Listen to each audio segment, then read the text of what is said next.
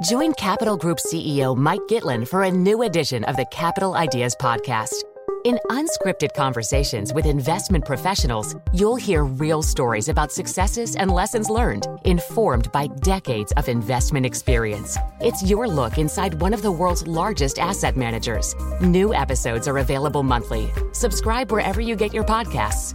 Invest 30 minutes in an episode today. Published by American Funds Distributors, Inc. Rishi Sunak opened his wallet possibly for the last time this week, as the Chancellor admitted the country is facing very tough choices ahead after coronavirus. Our health emergency is not yet over, and our economic emergency has only just begun. So our immediate priority is to protect people's lives and livelihoods. Welcome to Payne's Politics, your essential insider guide to what's happening in British politics from the Financial Times, with me, Sebastian Payne. In this week's episode, I'll be examining Mr. Sunak's spending review, which saw the Chancellor pour more money into defence and supporting jobs, but slashed foreign aid and froze public sector pay. Unpicking the data and the strategy is our political editor George Parker and economics editor Chris Giles. And later, we'll be looking at the new coronavirus restrictions, the introduction of the winter tiering system, the backlash from Conservative MPs, and whether a vaccine is going to come to the rescue in the spring. Health editor Sarah Neville and chief political correspondent Jim Picard will be explaining. Chris and George, welcome back. Morning. Nice to be here. So we had an interesting new appointment that's caught all of our eyes this week, that after all the harumphing in Downing Street with the departure of Dominic Cummings and Lee Cain, two of Boris Johnson's most senior aides, we have a new chief of staff, Dan Rosenfield, which many people don't know who he is, but thankfully you both do. George, who is this man and why should we care? Well, Dan Rosenfield, someone Chris and I remember from the dark days of the financial crisis. He was the private secretary to Alistair Darling, and then he became the private secretary to George Osborne. So someone who sinuously moved between one chancellor and the next. But basically, when he was working for Alistair Darling, his job was defusing the enormous amount of tension between Alistair Darling and Gordon Brown, the prime minister next door. He showed he could do that with aplomb. The other thing, by the way, was he was involved in setting the budget for the London Olympics, which obviously was one of Boris Johnson's greatest triumphs while London mayor. And I'm told he was recommended for the job by Paul Dayton, who was the guy who ran the London Olympics, who now happens to be Dan's boss at Hacklit, the security consultancy. So there you are. Well, Chris, you couldn't think of a more different figure when you read his bio, working for a security consultancy, worked in the Treasury. It's not exactly this sort of vote leave anti-establishment group of people who Mr. Johnson had around him until just a few weeks ago. No, not at all. I mean, my memory of him when we sort of met on the international circuit, particularly in the financial crisis, was that he was very establishment, big figure, the sort of person that often did have a drink with Alistair Darling late at night, just as the world felt it was falling off a cliff. And the phrase I remember him using most often, which again is particularly establishment, he wanted to give ministers a Rolls-Royce service. He kept on saying that to ensure that they could make decisions in difficult times. Well, I think given what Downing Street and the government has been through, they might do with a Ford Cortina, but maybe the Rolls-Royce service will eventually come. Let's move on to the main topic of the week. A spending review is usually the crowning moment of a new government, where it can set out its priorities and who is going to get the cash. But coronavirus and the catastrophic economic impact have sunk most of Rishi Sunak's plans to boost public services. The Treasury's billions are being used instead to prop up jobs and stave off mass unemployment. But it's still going to be tough for many parts of the economy, including millions of public sector workers who will not receive a pay rise despite being at the forefront of the coronavirus response. This is what Mr. Sunak told MPs. I cannot justify a significant across-the-board pay increase for all public sector workers. Instead, we are targeting our resources at those who need it most, to protect public sector jobs at this time of crisis and ensure fairness between the public and private sectors. Well, Chris, give us an overview of what Mr. Sunak announced in his statement, and particularly just how bad are the UK's public finances? Well, they're pretty bad, I think, on any basis. I'll just go through the pretty awful figures from the Office for Budget Responsibility, the independent watchdog who produces the forecasts for the government. They weren't massively surprising, but they are pretty awful, however you look at them. Growth is going to be minus 11.3% this year. The overall size of the economy is going to decline by 11.3%. That's the worst performance in over 300 years. What's interesting and what it does to the public finances, when you have a big contraction, clearly tax revenues always go down. But in this crisis, what's different is that actually the biggest effect on the public finances has been all the amount of money that Britain has had to spend to protect companies, households, and jobs from COVID and the health service. So there's been £280 billion spent by the government in the crisis, and that's going to push the deficit this year. So the government's going to spend £394 billion more than it raises in taxes. That's 19% of the whole size of the economy. That's not a figure we've seen at any time since the Second World War, when it was about 24%. So we are getting into sort of World War territory of borrowing this year. And then when you look forward, next year is going to be a very large amount of borrowing, about 160 or so billion. And then even 5 years ahead, at the middle of the decade, the OBR reckons most likely we're still going to be borrowing about £100 billion a year. That's about 4% of national income. On traditional measures, that would be seen as an unsustainable amount of money. One of the interesting things about this spending review, it would have been higher than that. It would have been about 115 or so billion. But Rishi Sunak stealthily cut spending already, even though there's this talk of no austerity. Actually, there was quite a bit of austerity. He cut the spending plans compared with where they were in March, so they're already lower later on in the Parliament than they were back in March. And George, what did you make of the tone of this statement? Because up until now, Rishi Sunak's time as Chancellor has been about the guy who's spending lots of money through the furlough scheme, the bounce back loans, all these things to keep the British economy going throughout this year's coronavirus travails. But as Chris said, that's obviously created this huge problem in terms of the UK debt and deficit pile. I think his tone was a bit more disjointed this time because he was trying to still sound like that good time spending Chancellor while also acknowledging the perilous state of finances and the fact that there are going to be really tough choices ahead next year. Yeah, it was a difficult story to report in the sense the speech was a speech of two halves, wasn't it? It started off with the Chancellor stating boldly that the economic emergency is just beginning. And then the second half of the speech was a list of all the money he was intending to disperse on a Conservative Party manifesto commitments. And I think Chris put it very well last week in saying it was almost the last hurrah of the Rishi Sunak we've come to know in his first year as Chancellor, the Chancellor handing out money hand over fist, really. And just those sort of glimpses in this speech of the very hard decisions that he's going to have to make. And already you start to see some of the shine coming off Rishi Sunak. Look at his opinion poll ratings. They've come down from stratospheric levels to more morsel levels, I think it's fair to say, over the autumn, as he's had to keep reviewing his winter economic plan. And I thought listening to him the day after the statement, being interviewed about some of the priorities that he'd set out there in that statement, he started to sound a bit defensive. You know, why was he freezing the pay, for example, of a teaching assistant while he found money for extra defence equipment, and also trying to defend the very controversial decision to cut £4 billion from our overseas aid budget. So times are going to get a lot tougher for Rishi Sunak. And it was, I felt, very much a sort of pivotal moment in his chancellorship where the money was found to honour those commitments made in the Tory manifesto, particularly to the left behind regions. But as Chris was saying there at the start, it's a sort of ominous view that things are about to get a lot tougher in the coming year. Well, it does feel that this has given an opening for the Labour Party because until now, they've really struggled to outflank Mr Sunak because he's spending so much money. But that decision not to raise public sector pay was criticised by Annalise Dodds, the Shadow Chancellor. Earlier this year, the Chancellor stood on his doorstep and clapped for key workers. Today, his government institutes a pay freeze for many of them. This takes a sledgehammer to consumer confidence. Many key workers who willingly took on so much responsibility during this crisis are now being forced to tighten their belts. In contrast, there's been a bonanza for those who have won contracts from this government.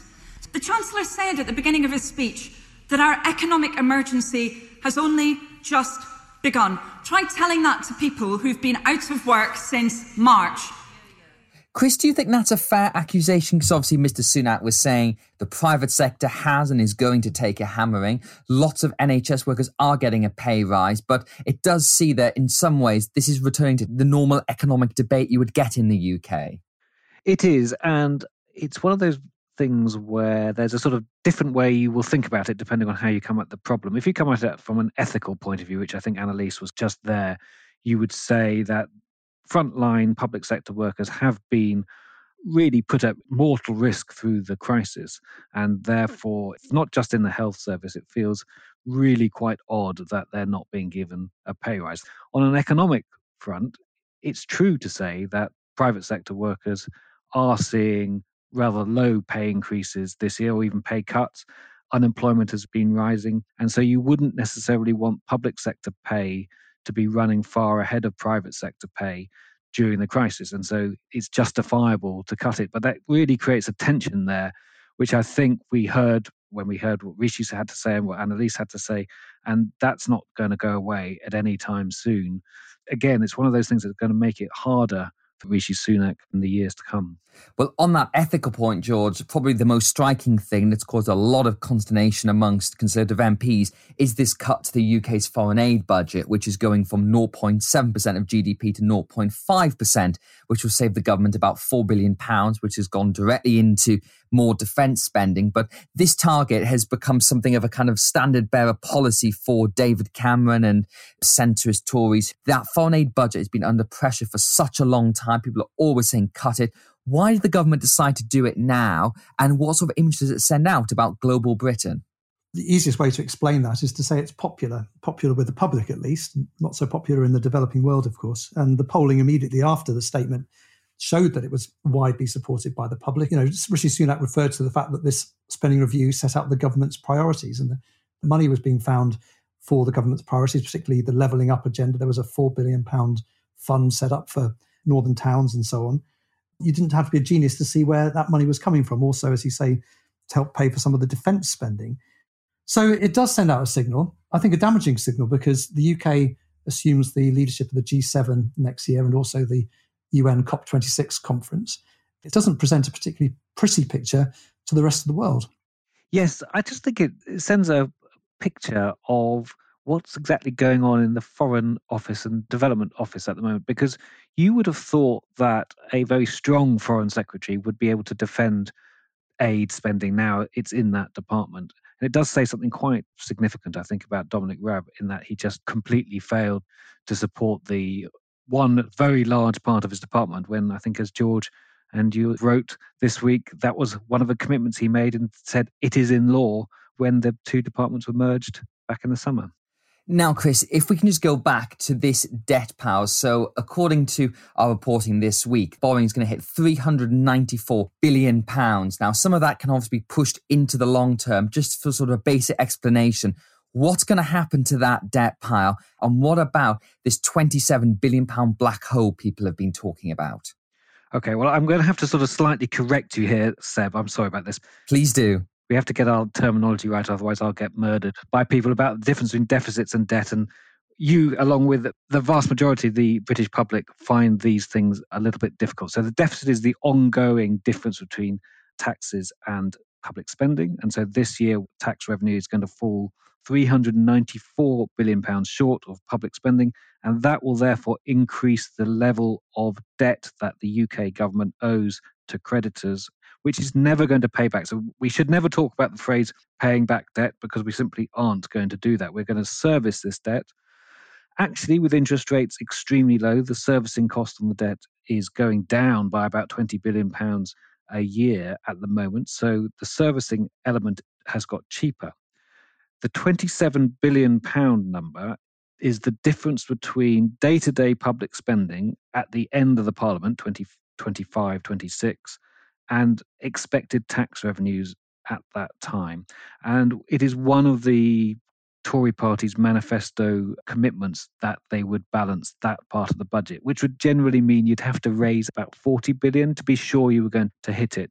Now, these are all terribly uncertain. It's not a surprise at all that Rishi Sunak has not decided to go ahead and try and close the gap to the end of the Parliament yet, because these numbers can bounce around and are very sensitive to quite small changes in the outlook for the economy.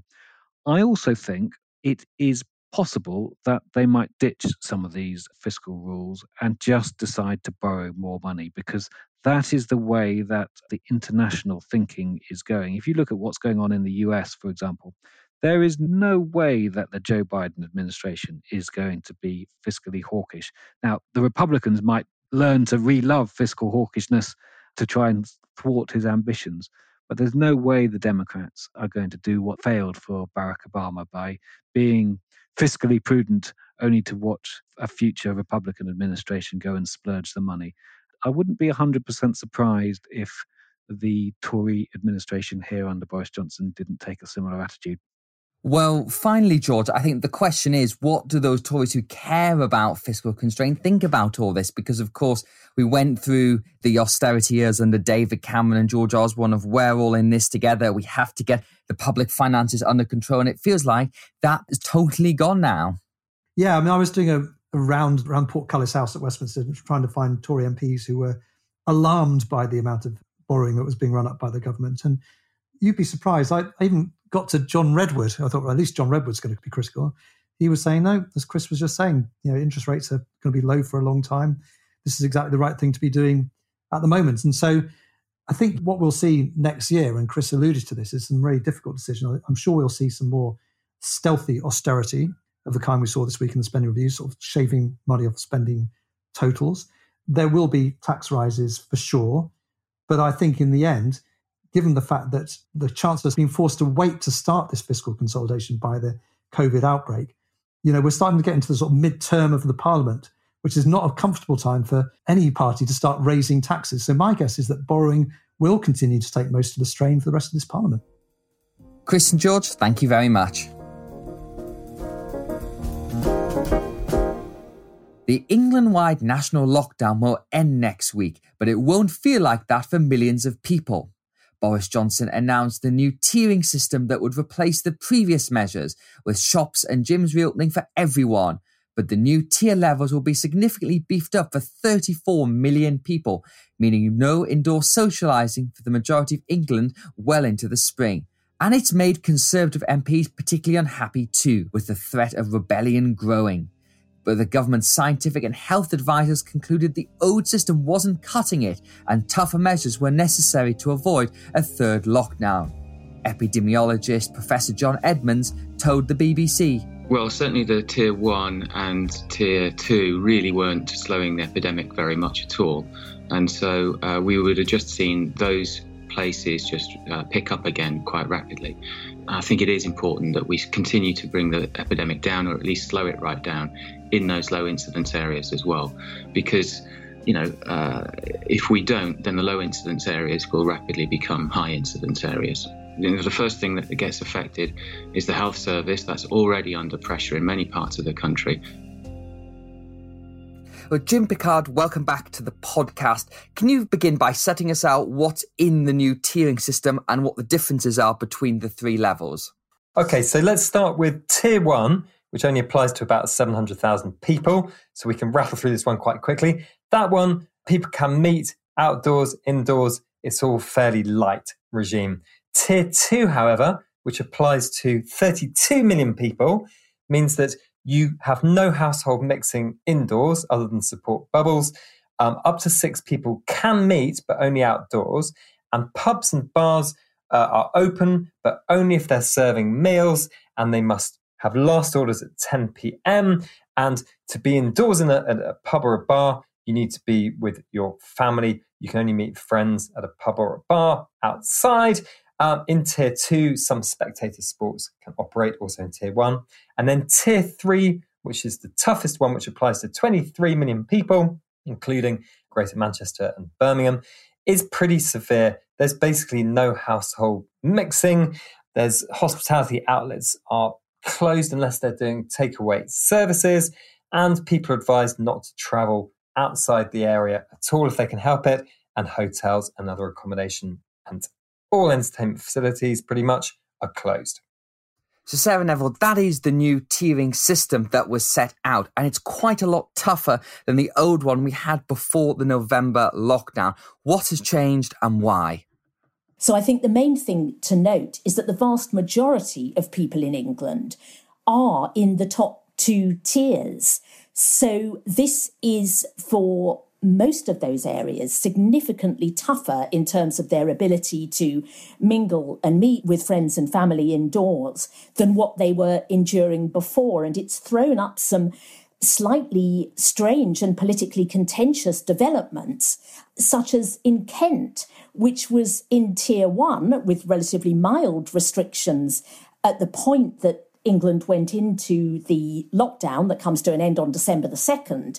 But when we come out of lockdown, it's going to be in tier 3. So that's obviously raising considerable questions, particularly in the minds of the MPs in that area, about what exactly the last 3 weeks of lockdown have achieved. What exactly do you think is going on there? Is this a discrepancy in how the system is being done, or is there something that new we're learning about how coronavirus is spreading?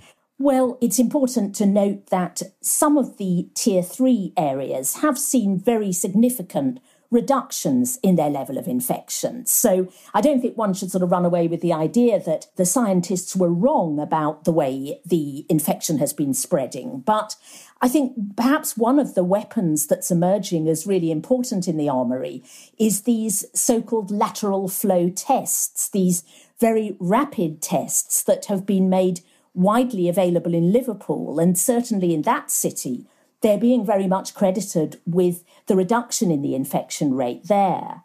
Now, Jim, of course, the question that's raised among lots of local leaders and MPs is how decisions were made. And obviously, there's a number of factors the governments have been looking at, which is the number of people in hospital for COVID, the positive tests for coronavirus, and particularly the rate on over 60s. And we've seen quite a difference between different areas. So one interesting one is Liverpool versus Manchester, because they were both in the strictest tier under the old system, whereas now you've got Liverpool has gone back to tier 2, but Manchester is still in tier 3. And we've heard from Andy Burnham, the mayor of Manchester, saying that he really hopes it can move down a tier before Christmas. Yeah, and I think, to be fair to the government on this point, Manchester is still way, way higher than Liverpool. I think what's quite interesting is that our stats guru, John Byrne-Murdoch, created a wonderful table yesterday comparing who's in tier 2 and who's in tier 3. And when you look at it on the surface, there are some areas which have been put into tier 2, such as Havering, Scarborough, Redbridge, Bexley, which have definitely much higher infection rates than some of the ones in tier 3, such as Ashford, Stratford-on-Avon, and Coventry. I think the point here is it just illustrates the fact that it isn't just the factor of how high the infection rate is, it's also the trend. Is it going up? Is it going down? And also particular things like the incidence among the over 60s. Now, of course, this has led to a rebellion from Conservative MPs because we know they're particularly unhappy about the restrictions continuing and they feel it's unfair. Graham Brady, who's chair of the 1922 committee of backbench MPs, told the BBC that he, for one, will be voting against the measures. I will vote against it. I have severe reservations on so many different levels. I do think that the policies have been far too authoritarian. I think they've interfered in people's private and personal lives in a way which is unacceptable. And I think when we look at the experience in particular of places like Greater Manchester, which actually have barely been out of restrictions for the last 8 months, I think there is a limit to what it's reasonable to expect communities to absorb. Well, Sarah, this rebellion seems to be coming from two different areas. You've got the libertarian Tory wing, espoused by Sir Graham there, saying that these measures are too draconian, have been going on too long. Then you've also got this unfairness thing, and we saw 7 of Kent's Conservative MPs saying they are deeply unhappy because you've got this big discrepancy between areas within Kent. Yes, the political sensitivities around this are only going to get worse. Everything the government is doing at the moment is dedicated to ensuring that people can have Christmas. I think, Boris Johnson is very well aware that if he's the Prime Minister who kills Christmas, that really is going to cut through, as they say. That is something that people will remember. But the problem is the lack of unanimity about the measures that are needed in Downing Street's mind to guarantee that those 5 days of leeway can happen. And of course, the situation is likely to get even worse after Christmas, when we're clearly going to be paying a considerable price for the relaxation on household mixing over that period. And it's going to come at the very moment when the NHS every single year is under its maximum pressure. And Jim, how serious is this rebellion? Is it going to erode Mr Johnson's majority? And is he going to have to rely on Labour votes to get this thing through next week? Because if he did, that would be quite an indictment of his government just 1 year in, having to get its main business through with opposition votes. Yeah, I think actually they will probably be fairly relaxed in Number 10 about the likelihood of this going through, because once again, we have to remember majority of 80 gives you an awful lot of flexibility. You can have a huge rebellion of libertarian right-wing Tories on an issue like this. And yet, do we really think Keir Starmer is going to vote against these new measures when he's made a whole point of accepting the general thrust of the government's approach to COVID and lockdowns? But, it's always a headache when you have a rebellion, especially when it's coming from not just one wing of the party. I mean, to be fair here, some of the rebels, like Damien Green, is very much not in the same sort of philosophical ranks as Steve Baker, who is quite a hard-headed libertarian. I think Tory MPs are genuinely shocked that the number of people living under Tier 1 has instantly gone from 23 million people back in October to literally only 1 million. And now, as we said earlier, 99% of people in the tougher Tier 2 and Tier 3 restrictions. But I think this idea that you could have a kind of town by town or village by village set of tiers where 1 mile away you can take your friends to the pub and a mile in the other direction no one can go to the pub even outdoors. I mean, it would be ludicrously difficult to police. There would, I think, just be chaos. That certainly would be what the government would say while defending this. And it seems to me that what this is presenting the government with is a really massive communication challenge, which thus far they don't really seem to be meeting. We think back to the early days where the message was so clear about staying at home, but the rapid changes of policy, changes of tack, as Jim says, it seems to me the public really isn't getting the explanations that it needs if it is actually to honour these changes. I was struck looking at the footage of Canterbury, the best-known town in Kent, and the high street there was absolutely thronged with people.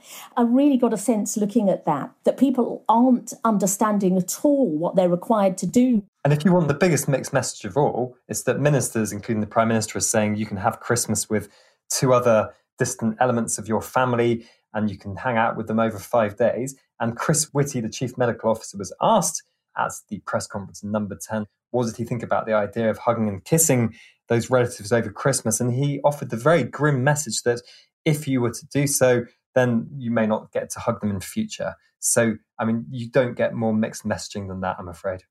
And Sarah, I just wanted an overview of where we're at with the vaccine as well, because this is a big part of the government strategy. You have these tiers, you hope people are going to stick to them and it will keep the virus down. That's the intention between now and the vaccination process beginning. There's been a bit of disruption to the AstraZeneca Oxford vaccine this week, which is really being held out as the government's main hope for getting us out of this because it's cheap and easily available. They've had a bit of data confusion. How is that going to affect the government's program for rolling it out? Well, I think it's been extremely unfortunate, but I don't think in the great scheme of things that it actually is going to delay the rollout. What happened was when Oxford University and AstraZeneca put out a press release on their results, they chose to headline it with a figure of 90% efficacy. They explained in the press release that this was the result of a particular dosing regimen. Well, it later turned out that that regimen had been discovered entirely by mistake, which I don't think perhaps particularly took the sheen off it. But the problem is that it then emerged that this 90% efficacy had only been demonstrated in people up to the age of 55. And the company itself didn't disclose that. It was instead disclosed by the vaccine czar in the United States. So it's all raised huge questions around data transparency. It's really underlined, I think, just how rapidly these vaccines are being brought to market, that these sort of snafus will, and in this case, have happened. But I don't think ultimately it will slow down the process of the vaccine getting regulatory approval. The vaccine is cheap. By any normal standards, it's effective. It's about the same level as the annual flu injection provides. And finally, last quick question to you, Jim. How much breaking of the rules do you think there's going to be with these new tier systems? Because we've obviously got that Christmas Freedom Week. But beyond that, do you think that many people will stick to these new tier systems, given the fact it's very hard to socialise outside, it's cold, and people are just a bit fed up? Well, I think public patience is becoming more weary. I think definitely in the first lockdown, there was an incredibly high level of adherence to the rules. I think that is starting to stretch. I mean, the question really is how people break the rules. I mean, if more than 2 people were to meet outdoors in the fresh air at a distance, then that isn't going to be a huge viral risk, I would argue. Whereas if you've got families gathering with other families indoors, then that's a whole different level of danger. I suspect as well the scientists in Downing Street, they seem to be more worried about this 5-day relaxation over the Christmas period, where the government has given carte blanche to people to hang out pretty much as they like with distant relatives. That seems to be more of a moment of danger than the sort of general adherence to the rules. I mean, it's very hard to say, isn't it? You see people all over social media saying that they're going to resist the rules and enough is enough and all the rest of it. I think the fact that the vaccines are obviously around the corner in a few months does give people enough hope to get through this. I think the fact that there are massive fines for breaching the rules is obviously the stick alongside the vaccine carrot. So fingers crossed people will broadly adhere to the rules. And I think generally they will. And finally, Sarah, do you think there's cause to be hopeful here with these new tiers and with the vaccine getting this relaxed as we get into the new year? Yes, I think a combination of mass testing and the vaccines, and hopefully, a considerable depressant effect on infection rates from the tiers, are starting to make things look considerably brighter. I think it was John Bell, the government's life sciences leader, who stuck his neck out on the day we got the results from the Pfizer vaccine and said, by April, we will be approaching getting back to normal life. And I think that's one thing we can all cling on to as we head into this long, dark winter. Absolutely. Sarah and Jim, thank you for joining. And that's it for this week's episode of Payne's Politics. If you like the podcast, then we'd recommend subscribing. You can find us through all the usual channels: Apple Podcasts, Spotify, Google Play, and your smart speaker to receive episodes as soon as they're released. Please also do rate and review us if you've enjoyed the episode. Payne's Politics was presented by me, Sebastian Payne, and produced by Anna Dedder and Josh de la Mare. The sound engineer is Breen Turner and the editor Liam Nolan. Until next time, thanks for listening.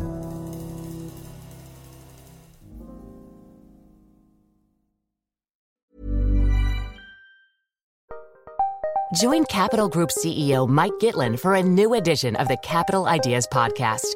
In unscripted conversations with investment professionals, you'll hear real stories about successes and lessons learned, informed by decades of investment experience. It's your look inside one of the world's largest asset managers. New episodes are available monthly. Subscribe wherever you get your podcasts. Invest 30 minutes in an episode today. Published by American Funds Distributors, Inc. When it comes to your finances, you think you've done it all. You've saved, you've researched, and you've invested all that you can. Now it's time to take those investments to the next level by using the brand behind every great investor, Yahoo Finance. As America's #1 finance destination, Yahoo Finance has everything you need, whether you're a seasoned trader or just dipping your toes into the market. Join the millions of investors who trust Yahoo Finance to guide them on their financial journey. For comprehensive financial news and analysis, visit yahoofinance.com, the #1 financial destination, yahoofinance.com.